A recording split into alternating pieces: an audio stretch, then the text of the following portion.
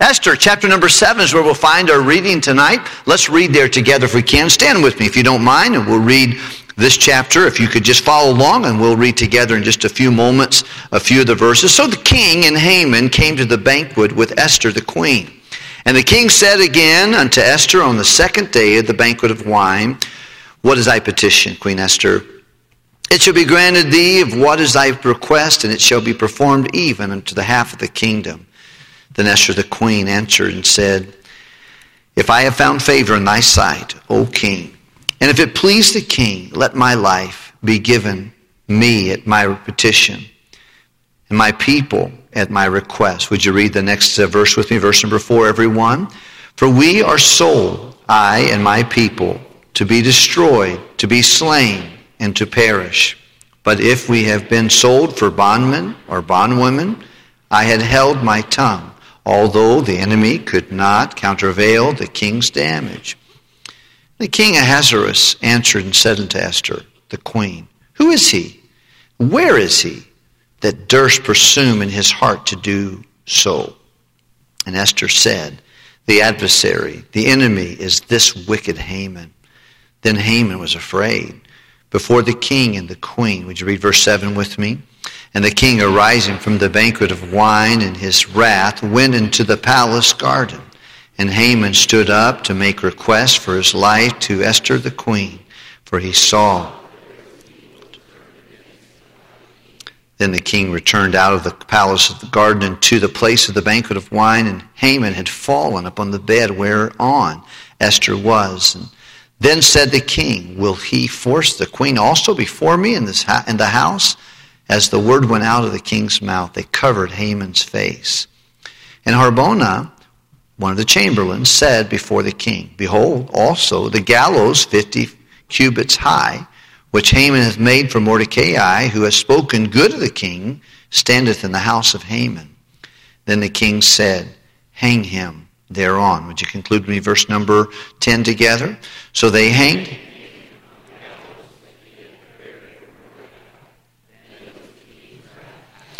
Father, thank you for the Word of God, and thank you for the opportunity to take a few weeks and review this book of the Bible where your name is not mentioned, not one time. Prayer is not mentioned, though implied, but yet you're all through the pages of the book of Esther. We can see your hand. When we cannot see your name, we can see your mighty work, your providential care at work in this story. I pray you teach us things that will be helpful. Help me to understand the truths of your word, but I pray you to please help me to be able to convey them properly without question or without confusion. Thank you, Lord, for the people who've chosen to stop what they're doing tonight and come and be a part of a midweek Bible study. Bless our Spanish congregation across the way. Give them a good study as well, and may you please be with us and help us. In Jesus' name, amen. Thank you very much. Of course, the book of Esther is a book we have taken the time over the summertime just to kind of go verse by verse and part by part through this book. Of course, the book of Esther is unique. It's one of two books in the Bible named after a lady, Ruth, and this Esther. And it's about 10 chapters. Ruth is only 4 chapters, smaller than this. And this is in the post-exilic season whenever the children of Israel had already played out their 70 years of Babylonian captivity. They had paid back God for all the years they had stolen from him, that he kept track of. All the years in which they were supposed to give him the first fruits, and they didn't do it, and they just negated that, and he kept track, and he said, you're going to spend 70 years there. He had given them, many of them, by the way, this is the children of the southern kingdom. The northern kingdom had already gone into Assyrian captivity years prior to this, but this is where Jeremiah was prophesying ahead of time. And of course, Daniel, he went into Babylon on the first group, and then 10,000 more went with the next king, and Joniah, and then of course Jeremiah sent the letter to them, and then they came in and pillaged Jerusalem and took the rest of the residue of people and hurt so many under the cruel leadership of that time, which was Nebuchadnezzar. There's probably not been another leader with more power until the Lord Jesus comes and rules the world from Jerusalem than Nebuchadnezzar. He had more leadership. And now he has gone the way of man during that time, and then Belshazzar took over, and then, of course, Darius, and he let them go. And whenever Darius let the people go, and Cyrus made the proclamation, and now many of the Jews chose not to go. They stayed back. It was more comfortable to live in Persia than it was to live back and start things over again in Jerusalem. And they scattered around to all now 127 provinces. The king looks like Ahasuerus is a weak king. He is one easily swayed. He is definitely drunk. He's definitely someone who is given to anger, gets mad real easy. And those are things you and I don't want in our repertoire of activity. But that's who he was. He was unsaved, and the book is an unsafe setting. It's not set in Jerusalem. It's set in Shushan, the southern winter palace for the king of Persia. Ahasuerus had a party, and he wanted to show all of his leadership from the world around, 127 provinces. He had representatives probably from almost all of them, if not all of them. They had come, and he had spent 180 days showing them all the things that he was in charge of and the great wealth of the kingdom, and then had a 7-day feast with the men of the city and with the men who had invited. They were drinking. Alcohol was flowing like a river, and immorality usually follows any kind of an alcohol or addiction. And certainly that was going on there. And his wife Vashti, the queen at the time, was having a party with the girls. And at the same time, about 7 days into it, he decides to ask his queen to come and show off her beauty to a bunch of drunks. She does not obey. She says, I'm not doing it. And it makes him angry, and then he causes a lot of problem among his men in his kingdom. They say, you can't let this go unchecked. We got to do something. And they remove her from being the queen. And during that time, there was a Jew in Shushan, and his name was Mordecai. And he had taken the responsibility of, we believe to be his, some say his cousin, he would probably be more like an uncle to her. A surrogate stepdad or what have you, but he was his uncle in the thing. And whether it's true, some historians believe that her dad died before she was born, her mother died at birth, whatever. He raised her like his own child. And about 4 years into it, somebody suggested that he get all the virgins of his kingdom and figure out which ones he wanted and find a new queen. And he did. And that was a process. And of course, it's not God's process. It wouldn't be something that God thought of, but it was a worldly way, kind of like The Bachelor or The Bachelorette on television. It's not God's way to do that. I don't know why God's people would be entertained by such sickness and foolishness and immorality, but that's kind of what it was the world's idea, and he bought into it. But during that process, Mordecai enrolled his niece, a beautiful girl, no doubt, probably had a beautiful disposition. We find that she was somewhat content in her skin and not someone who was covetousness or with the itch for more things. What can I have beyond what she had been given? But he enrolled her in that process, and sure enough, she found favor with the leader in charge of that project for the king. And he gave her 7 ladies that would take care of her. He gave her all the things, not just for her, but to all the contestants. All they would need to be beautiful, and gave them a year's time to continue to enhance their beauty and their bodies and so forth and so on, and gave them help. And certainly Esther was right in the middle of that. But one thing that Esther did, she attracted favor from the people in charge of the process. And when she came to the king, she also attracted his favor. He made her the queen. And she became the queen, and things changed a little bit because we find now he has a queen. But he is also, we find that Mordecai gets added to the king's gate. He gets a government job as a result, no doubt, because he's the uncle of Esther. But he does have an adversary in the group, and that man is Haman. Haman is now probably second in the kingdom, and he has been given lots of authority and a position and possessions from the king, but he did not get the respect of Mordecai. Brother Mordecai would not bow to him, would not give him the allegiance, and it was eating his lunch.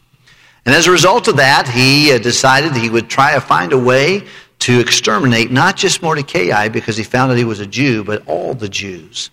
And so he got together with maybe his cronies, and they did something like rolling dice. It was the first month of the year, which would have been April. Our month would be April, but it was the first month, and it meant that they were going to find out which month in the future that they wanted the Jews to die. And they rolled the purr, and it came out to be the 12th month. And on the 13th day, it would be the day that he would go to the king and say, there's a group of people in our land, and we need to exterminate them. It's not something we can do at all. We have to take some preparation. But I'd like to make sure we do this on the 12th month, 13th day. And the king gave the law, the Medes and Persian, to go ahead and pass that. And that's what they did. And that's why they rolled the purr, if you will. They drew straws or rolled the dice. It was a chance. And so now they have the work in process. And time has gone by. And now, as soon as that law goes out, Mordecai does something very unusual for a man at the gate. He goes out and he begins to put on sackcloth and ashes and and rather than comb his hair, he probably messes his hair up. And he's got all these bad clothes on. And the word gets back to his niece. Man, Uncle Mordecai is going nuts. He's really in mourning. Something's wrong. And she sent clothes out to him. She said, change your clothes. Don't do that. It's embarrassing. What are you doing? Time has gone by now. Several years have gone by. She's been the queen for 5 years now. And now her uncle is doing this, and she finds out why. There's several different things, a little exchange there.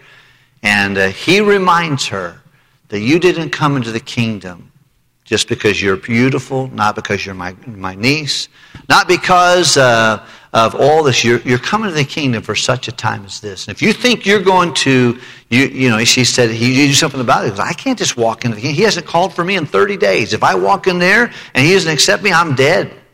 If he doesn't put up his scepter for me to touch, I'm toast. And then she finally realized, it was her responsibility. She came into the kingdom for such a time as this, and she asked him to fast. She fasted, and she asked Mordecai and his group to fast and the Jews to fast, because it had been a cause of turmoil. Shushan, the palace, was and they were confused. What happened? While the king and while his Haman were sitting down getting drunk again, the whole city, and they were doing merry things, the whole city was confused. What's going on? Why are we going to kill all the Jews? In that process of time, of course, you remember the story, but he got her, and she said, okay, I'm going in. If I perish, I perish. And she walked in and made the appointment, and he put out his golden scepter. He touched it, and he accepted her. And she said, I've got something I want to tell you, something I need to ask you to help for. What do you need? He said, would you come to my house and bring Haman with you and enjoy a banquet? And I'll tell you. And of course, all of that, he said, sure, we'll do that. And Haman was honored, and they went in there, and Haman got to see the queen and got to see the king. It was just those three. He felt really great. Then he walked out, and he said, well, what do you want? What do you want? He said, well, I tell you what, why don't you come back tomorrow? Would you come back tomorrow? That was a big thing. A lot would happen between that moment and the time that they would come back the next day. Sometimes learning to know when to open your mouth and when to keep your mouth closed is an important thing. Learning when to speak on something, when to even ask something to the authorities of your life. Learning how to speak to the king. Much of Proverbs speaks of how you approach the kings or the authorities of your life. And I don't know, I'd had it on my heart. I would have probably wanted to told him right then, here's what I need. So I tell you what, would you come back tomorrow? And I'll tell you. And of course, Haman felt very privileged. The king he's on the inside track. Everything was that wonderful. And then he walked out and he saw Mordecai. And while all the other people bowed and saluted him, Mordecai just stood there and watched him go by. And he said, I don't care. Went home. His wife said, what's the matter, honey? Get my friends. I want to talk to them. Because I tell you what, I've been so blessed. He talked about his money. He talked about his paternal blessings. He's got 10 boys. Got a great family. He talked about the position that he had. He's second in the kingdom. And then he talked about not only his position, but he talked about the privilege that he and the king and the queen, he just now left there, he said, but all of it is nothing to me as long as I don't get the respect and the obeisance of one man, Mordecai. And they jumped on his wagon and said, you know what? I wouldn't put up with it. If I were you, I'd just build a gallows and you're on the inside track. Go down there and tell the king tomorrow. There's a guy that's giving you problems. He'll give you permission to hang you. What he did not know is that night while he was having these gallows built 75 feet in his backyard, if you can imagine that, he had probably all the construction guys come over working all night long. While he was he seemed like he might have been up all night long on a construction project. The king was in his palace and he couldn't sleep. And the king could not rest, and so to help him go to sleep, he thought he would have someone read some boring minutes of his business meetings and things of that nature. And he had those guys come in, and of all places, I wonder if it's happenstance or is it providential design. Of all places, they begin to read about a situation, about Bigthan. Bigthan just sounds like a thug, doesn't he?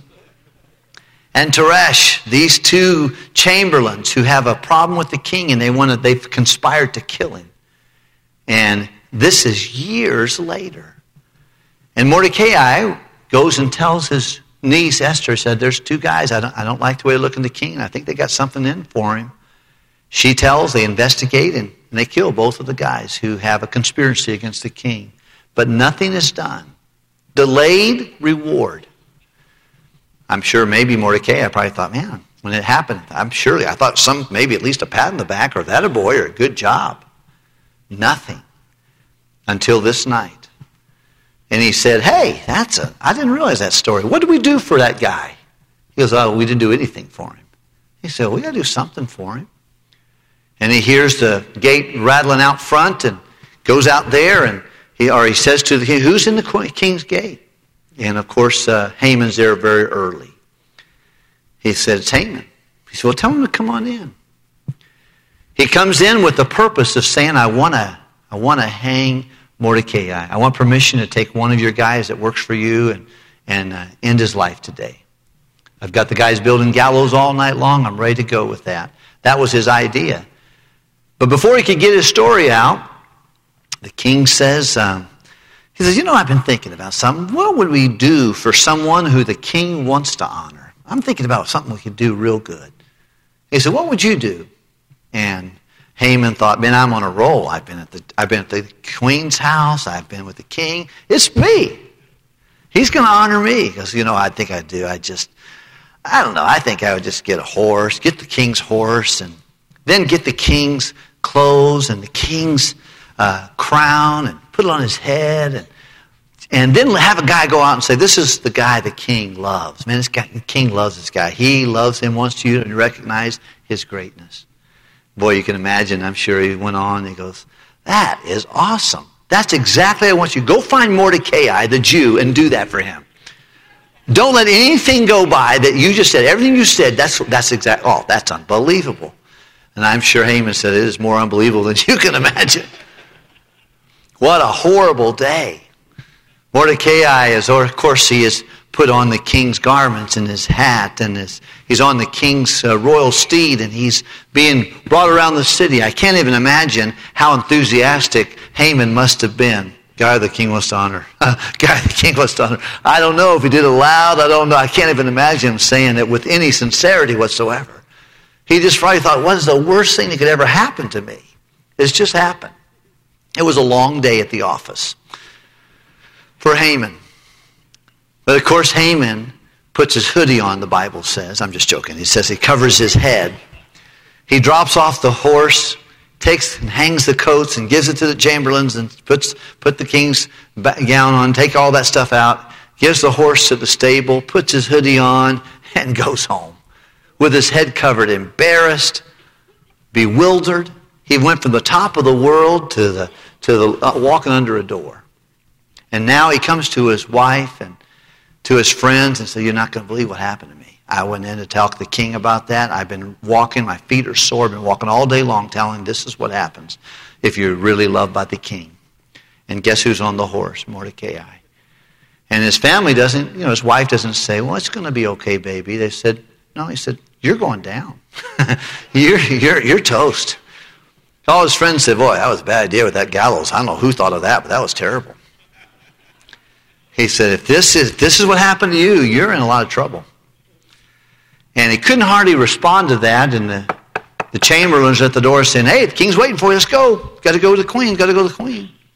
And that's where we come to the pivotal changing place of Esther chapter 7.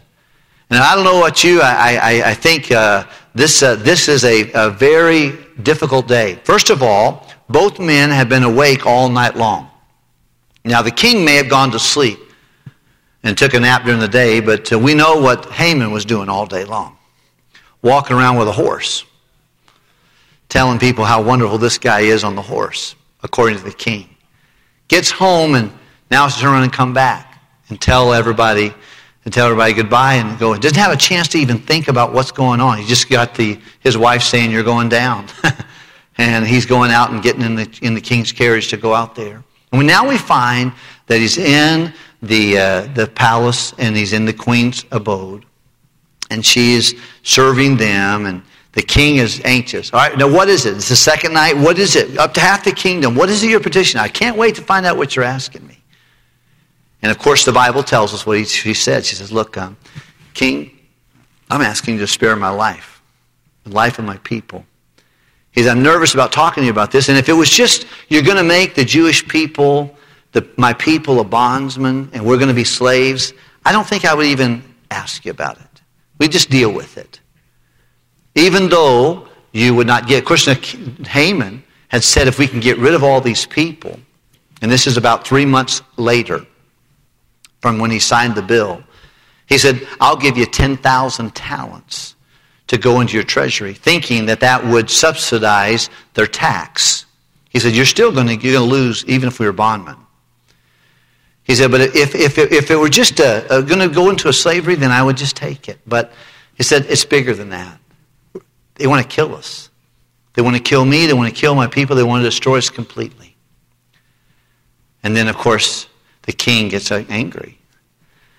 And, of course, wrath pops up on almost every page and every chapter of the book of Esther. He says, who is this? Who is this person that has this idea? And I don't know exactly what happened. This would be something you can see in heaven's cinema, okay? This wicked Haman. I don't know what Haman's face looked like there, but I can't even imagine it. He said, it was this guy, our enemy Haman. And he looked at him. He said, the second in command, this guy? And he just walks out on the terrace and goes into the garden and walking around. In the meantime, Haman finds his way over to where Esther is. At that time, they didn't sit at tables like you and I are used to in the Eastern cultures. They would lay down and kind of put their feet off to the side while they would eat at the table there. And he has meandered his way over to where she is, and either he stumbles or falls or finds himself in a precarious situation with the queen. And when the king comes back in, he's begging for his life. He said, please, he's going to do something bad to me. Please don't let him happen. And then the king, of course, comes in, and he said, oh, you're going to force the king right here in her palace. And no sooner he got that out of his mouth, the Bible says that they covered his head. He didn't have his hoodie. They was given a hoodie that time. Covered his head, took him away, and then Harbona came to him and said, you know, king, he's been up all night building a gallows that he wanted to hang Mordecai on. He said, you can look out the palace, you can see it, it's 75 feet tall. It's right there in his backyard. He said, well, how about taking him and hanging him on his own gallows? Unbelievable story of divine retribution. Of what God does and where he is. And of course, all this stuff, if I told you, and I didn't do a good job telling the story, many of you guys who teach Sunday school, you could figure these out much better than I. But one thing you could find is you can see the hand of God step by step. And you know, if God can be alive in the book of Esther, do you think he's alive in your life and my life? Do you think anything's ever occurred to God? Do you think he ever caught anything by surprise? He doesn't know what's going on?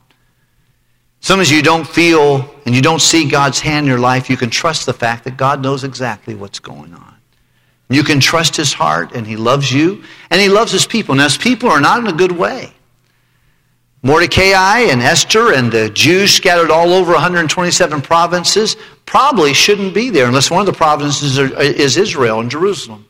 That's the place they could all go back to. You know, I'm so glad. Aren't you glad that God doesn't expect us to be perfect? And when we're not perfect, he loves us anyways. I don't think we should be presumptuous. And what I mean by that, you should not say, well, God's going to forgive me, so I'll just sin. Very dangerous. Ask Saul about that. Saul's sin was presumptuous. He just continued to just lean upon God. Like, it's not that big of a deal. God's going to forgive me. It'll be okay. And sin always complicates life. But I love to see the story here. And step by step, you can see that God puts things together. Whether it's keeping the king up at night, whether it's disposing of a coup attempt, everything, not getting rewarded at the time he should have gotten rewarded, and kind of get passed over at a time where he thought, I should have gotten promoted there. It wasn't time for me to be promoted. It wasn't time for that to be remembered. God knew when that was going to happen. You know, God knows what's happening in our life. A couple things I want to ask you about tonight as you look at chapter 7 as we see this. If you would please look at verse number 4. And the Bible says at the end of the chapter, and I had held my tongue, although the enemy could not countervail the king's damage. Just reminding, she said, I would have not even told you, even though I don't think it's a good deal for you. You're not going to get the taxes we were paying at the 10,000 talents he was going to give you on a one-time thing. But then, of course, he points out him, and then, of course, the Haman understands the evilness that's coming to him. The Bible changes everything right here in this passage of Scripture. And I want to say to you, I don't know where you are this evening, but I want you to know that God is working in your life. Years ago, I heard a man named, you know him, and Brother Terry Angel. I think it was him. He preached a message, and he's a great pastor of a church, Faith Baptist Church down in Bourbonnais. I think I heard it in California, but he preached a message on what to do when you're in a zone of silence, when you can't. You just seem like you're not heaven's brass. You can't get to God, and you're asking him for answers, and he doesn't give it to you. You're reading your Bibles like you always did, but it seems like you're getting some things, but it's not giving you the direction that you need. And when you're going through a zone of silence, I think the Bible, he shared with us, number one, know this about God. You know, and of course I love what Brother John Bishop says about God. He's always right, and he's always good. He's always good. He's always right. But these three things have helped me many times in times where I couldn't understand what's going on. And that is, I know this about God. He's watching. He sees me. The ways of man are before the eyes of the Lord. He pondereth all his goings. Is there any day that God doesn't is he slumber? Does he ever close his eyes to take a rest? No. He sees everything. And he sees everything. He's watching. Number two, he's working. God is working beside and behind the scenes of your life. Apostle Paul tells us, and I want you to turn there as we conclude tonight, if you would please, 2 Corinthians chapter number 4. 2 Corinthians chapter number 4. I said 1 Corinthians, please forgive me.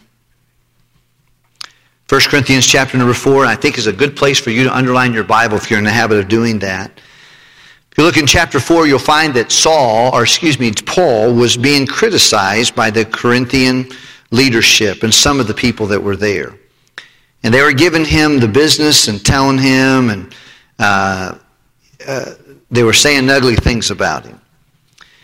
And then the Bible says, let a man so give an account of us as ministers of Christ and stewards of the mysteries of God. He said, look, if you're trying to make evaluations about my life, evaluate me on two criteria. Am I a minister of Jesus Christ, and am I a soul winner? Am I a steward of the gospel? By the way, those are two things all of us are commanded to do, to be a servant and to be a soul winner. He said, if you're going to have to evaluate me, if you want to give an account of me, you want to evaluate me, Paul says, ask yourself, am I a minister of Christ, and am I a steward of the gospel? Am I a soul winner? Look at verse number 2, would you? Read it out loud with me. Moreover, it is required in stewards that a man... He said, remember this, it's not you're successful, but you're faithful. You know, some folks may not appear to be as successful That's why I think when you look at missions, you want to be careful. Brother Mark Bushy and I today spent some time thinking and praying about missionaries and fields and what to do and how each person is different. And every field doesn't bring the same yield. Some folks you go to, witness to, in some parts of the world, they're just ready to receive the gospel. In other places, they're as hard as the winters. They're just not responsive. Can't really judge that. Can't always judge a missionary by how many people. And God doesn't judge a church by its size. He judges a church by its sort and by its Christ-likeness. He said, look, if you're going to evaluate me, find out if I'm a servant, am I a soul winner? Number 2, and am I faithful at trying to do both? Moreover, it's required of stewards that a man be found faithful. Verse 3, would you look at verse 3? This will help some of us tonight. It may not help everybody. But with me, it is a very small thing that I should be judged or evaluated of you, or a man's judgment. Yea, I judge not my own self. He said, your opinion of me matters, but it doesn't matter a lot. He said it's a small thing. Really, one of the things that helped me years ago as I heard the statement is that, John, we have nothing to prove and we have one person to ultimately please. We need to really focus on, even the Bible says, when a man's ways please the Lord, he maketh even his to be at peace with them. He said, it matters to me, and you should never say, well, I don't care what people think about me. You should care about that. But it's a small thing to care about. He said, your opinion, your judgment, your evaluation of me is a small thing. Look at verse number 4, would you please? But I know nothing by myself, yet am I not hereby justified. He that judges me is who? Who is the one who ultimately judges? The Lord. Because I really don't get it myself. I'm sure some people are saying, if you're all that in a bag of chips, why can't you stay out of jail? You're supposed to be some kind of great man of God. Every time you go to a town, you don't start a revival, you start a riot. What's wrong with you? As they writes another letter from a prison cell. They're thinking, what's wrong with you? Why are you going through a difficult time if you're all that? And he says, I don't think I understand it either. How many have ever gone through a problem you don't understand why you're going through the problem? Okay, that's humanity. He said, I don't know either. But look at verse 5. This is classic. He says, therefore, because of what I just said, judge or evaluate nothing before the time. He said, don't cast a judgment on something before the time. What time is that? Until the Lord does what? Comes. The Bible says when the Lord comes, he'll be he'll judge the quick and the dead. That's his job. Who both will bring to light when Jesus comes. What will he do? He'll bring to light 2 things. The hidden things of darkness, things that are going on in the demonic world. And will make manifest the counsels of the heart. He'll know what's going on and how sincere people are. What's really going on in the side of our hearts. And then shall every man have praise of God. I think about the story of Esther. I think about this passage of Scripture. Because when you don't know what's going on, know 2 things about God. Number 1, I shared with you that he's watching. Number 2, that he's working. He knows what's going on. Number 3, he's waiting. God is a God of timing. He knows what's going on. And when you think, I think this should have happened yesterday. God knows exactly what's going to happen. And all of us have different seasons of life. And tonight this message will not be applicable for you. Some of you think I've been reading your mail. Because this is right down your alley. And it's not about me. It's about this passage of Scripture. And it's about this situation. I'd like to encourage you tonight to bow your head and close your eyes. And let's go to God for a moment.